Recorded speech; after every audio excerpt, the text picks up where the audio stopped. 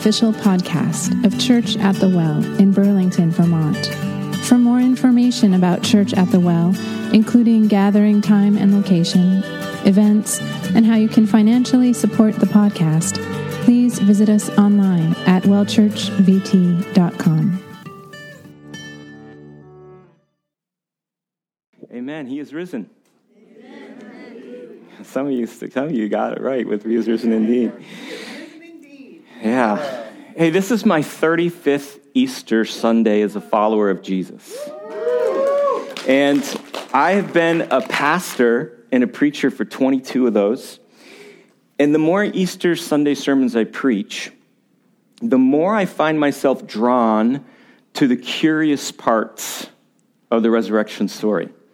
Now, of course, the entire resurrection story is curious, right? Jesus rising from the dead, defeating sin and death, redeeming all of creation. You can't find an event in history that's more unique and curious than that one.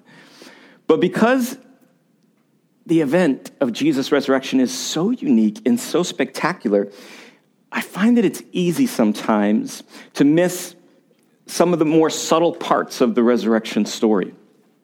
Parts that are just jam-packed with power and truth.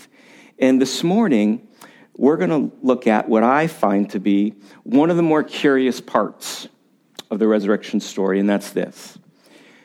After his resurrection, Jesus chose personal encounters over public exhibitions. We're told in the Gospels that the Gospels record 10 post-resurrection appearances by Jesus. 5 of them happen on the day of his resurrection, where he appears to his disciples. And then there are 5 more that happen over the span of the next 40 days. But all 10 of those post-resurrection experiences and encounters were personal interactions. And instead of 40 days and nights of revival meetings, Jesus decided to have personal conversations with his friends, with the disciples. Instead of preaching to the crowd, he engages in personal interaction. And I think that's telling about what kind of king he is, about what kind of kingdom he leads.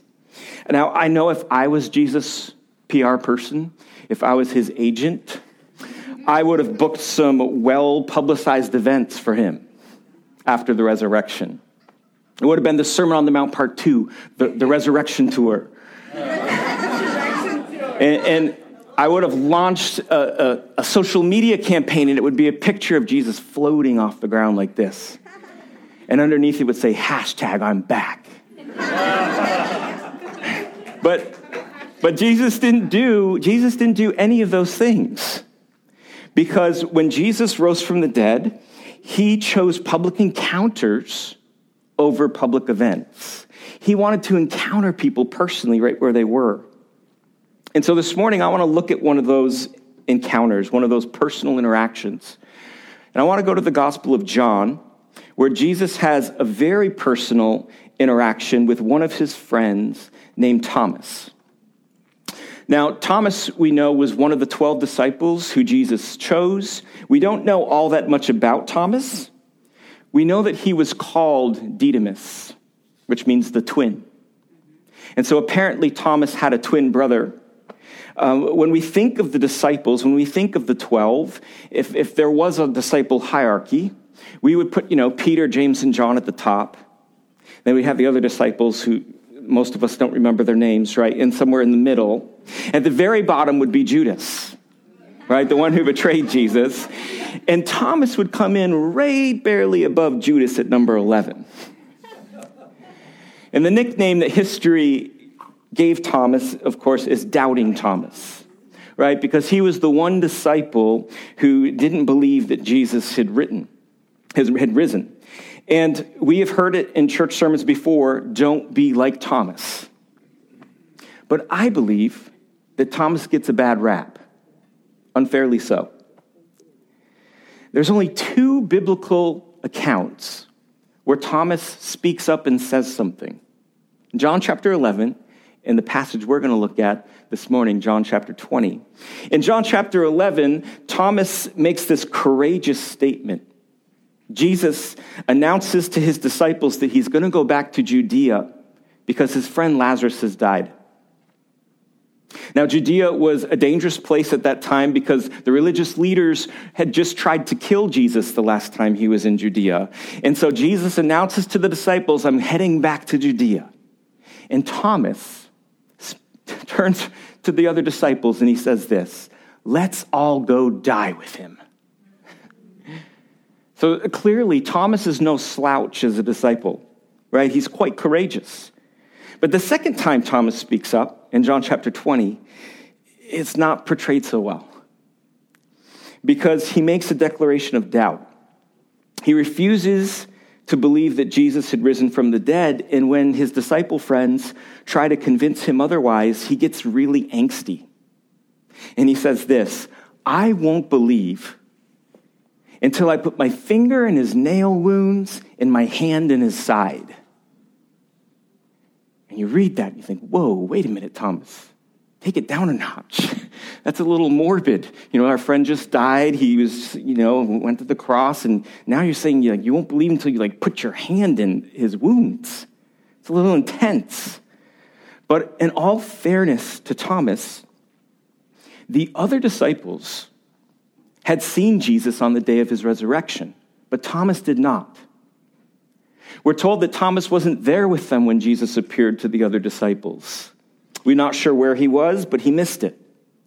Have you guys ever had something like that happen, where the one time you're not hanging out with your friends, they have the shared experience, and it's the experience of a lifetime, and you missed it? Doesn't that give you a little bit more grace for Thomas and his angst? I'm going to invite Abby to come up, and she's going to read our passage for us this morning, and it's John chapter 20, verse 24 through 29. Now Thomas, also known as Didymus, one of the 12, was not with the disciples when Jesus came. So the other disciples told him, we have seen the Lord. But he said to them, unless I see the nail marks in his hands, and put my finger where the nails were, and put my hand into his side, I will not believe. A week later, his disciples were in the house again, and Thomas was with them. Though the doors were locked, Jesus came and stood among them and said, peace be with you. Then he said to Thomas, put your finger here. See my hands. Reach out your hand and put it into my side. Stop doubting and believe.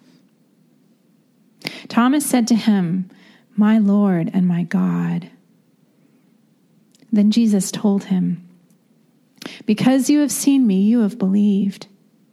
Blessed are those who have not seen and yet have believed. I want to draw our attention to verse 26. Verse 26 says this, a week later, his disciples were in the house again, and Thomas was with them. So we're told in John's gospel that the disciples were together in the same house, in the same room where Jesus first appeared to them on the day of his resurrection. But it's now a week later. And they're gathered in the same house. The door is still locked because they're still afraid that the religious leaders are going to find them and kill them. But this time, John tells us, Thomas is with them. Now, I want you to imagine just for a moment what a brutal week this must have been for Thomas. All his disciple friends want to talk about is how Jesus showed up and he wasn't there. You can imagine them almost in this locked room, right? And they're all in there, and Thomas is there, and Peter's probably saying, oh, Thomas, you should have been here last week. Jesus showed up. Like he was standing right where you were standing, and he looked over at Nathaniel, and he said a joke, and he smiled. And then he went over to John, and he encouraged John. He said this powerful thing. It just blew John away. Oh, it's too bad you weren't here, Thomas, to see it. It was amazing. What do you think that week felt like for Thomas? I bet you Thomas felt left out. I bet he felt dejected. Perhaps he felt detached. maybe even a little lonely. I wonder if Thomas said to himself in that room on that Sunday, I wonder if he said, maybe I don't belong here. Obviously, Jesus didn't care enough about me to come and find me. He showed up to everybody else, but he didn't come to me. I wonder if he thought to himself, maybe I'm not disciple material. But here's what I love about Thomas. He's there with them anyway. Thomas doesn't allow his feelings of disconnection to discourage him from gathering with the other disciples. Now, that's another sermon. I don't have time to preach that one. But look what happens next. The rest of verse 26 says this. Though the doors were locked, Jesus came and stood among them and said, peace be with you. And then Jesus does the oddest thing. He has a one-on-one conversation with Thomas. He has this personal encounter, this personal interaction, because that's what Jesus did when he rose from the dead. He didn't do public events and camp meetings. He had one-on-one interactions. Look what he says to Thomas, verse 27. Then he said to Thomas, put your finger here. See my hands. Reach out your hand and put it into my side. I want us to take notice of this. Jesus isn't offended by Thomas's callous request to touch his wounds.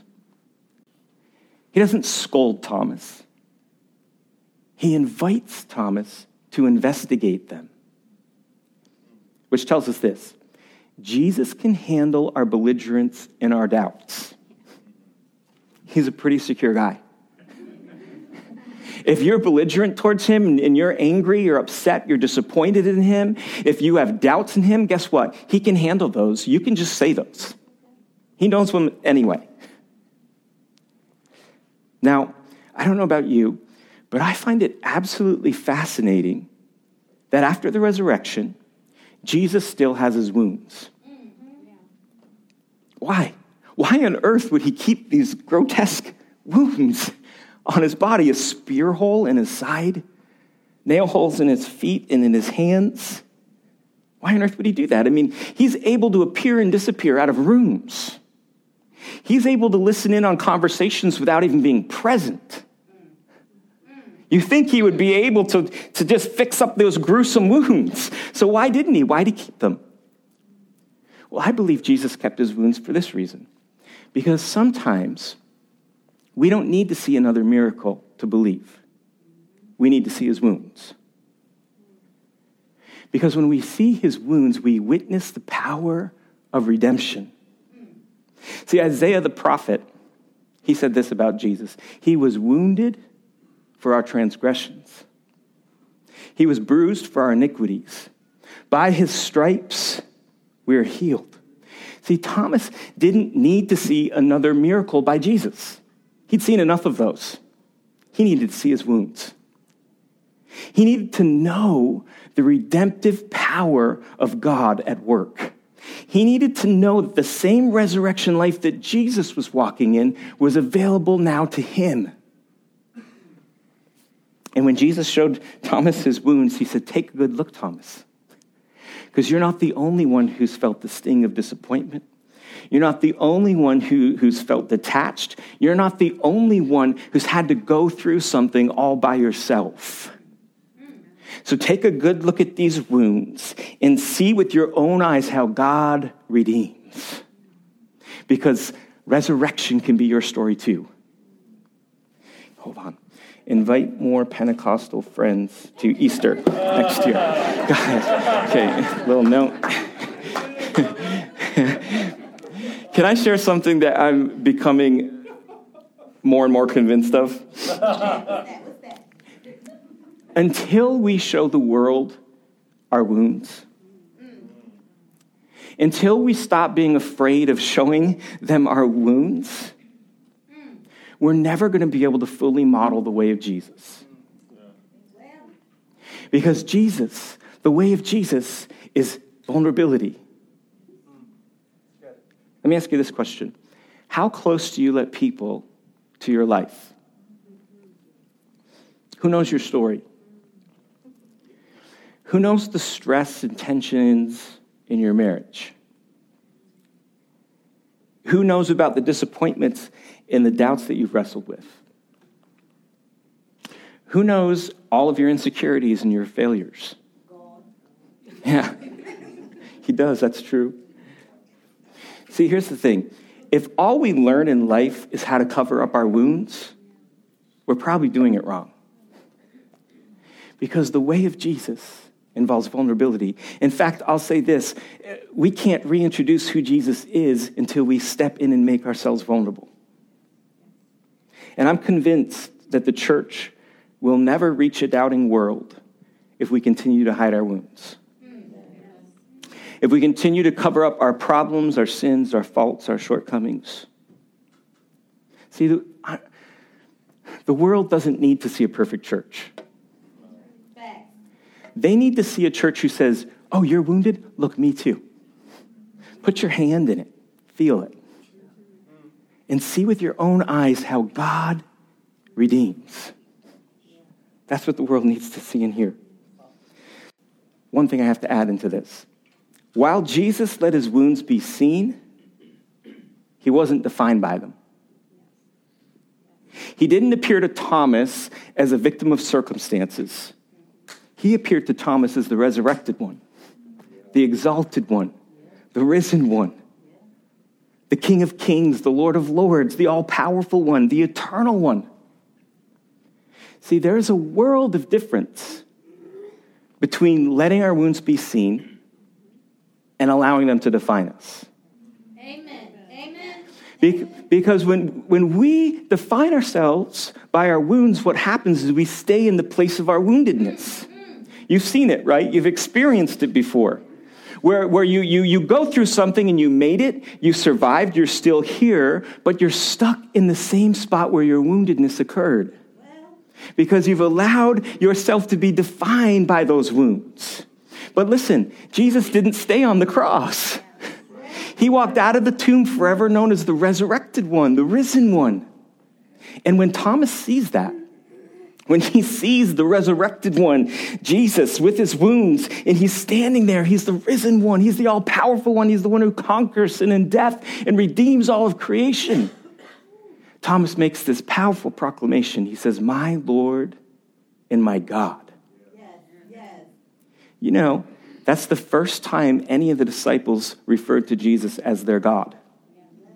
Thomas was the first one. Doubting Thomas, who we just give the hardest time to. He's number 11 out of the 12. And yet he's the first one to say to Jesus, my God. Well, let me share with you what happened to Thomas after this personal encounter with the resurrected Jesus. Church history tells us that instead of going west, like many of the other disciples, Thomas chose to go east to India.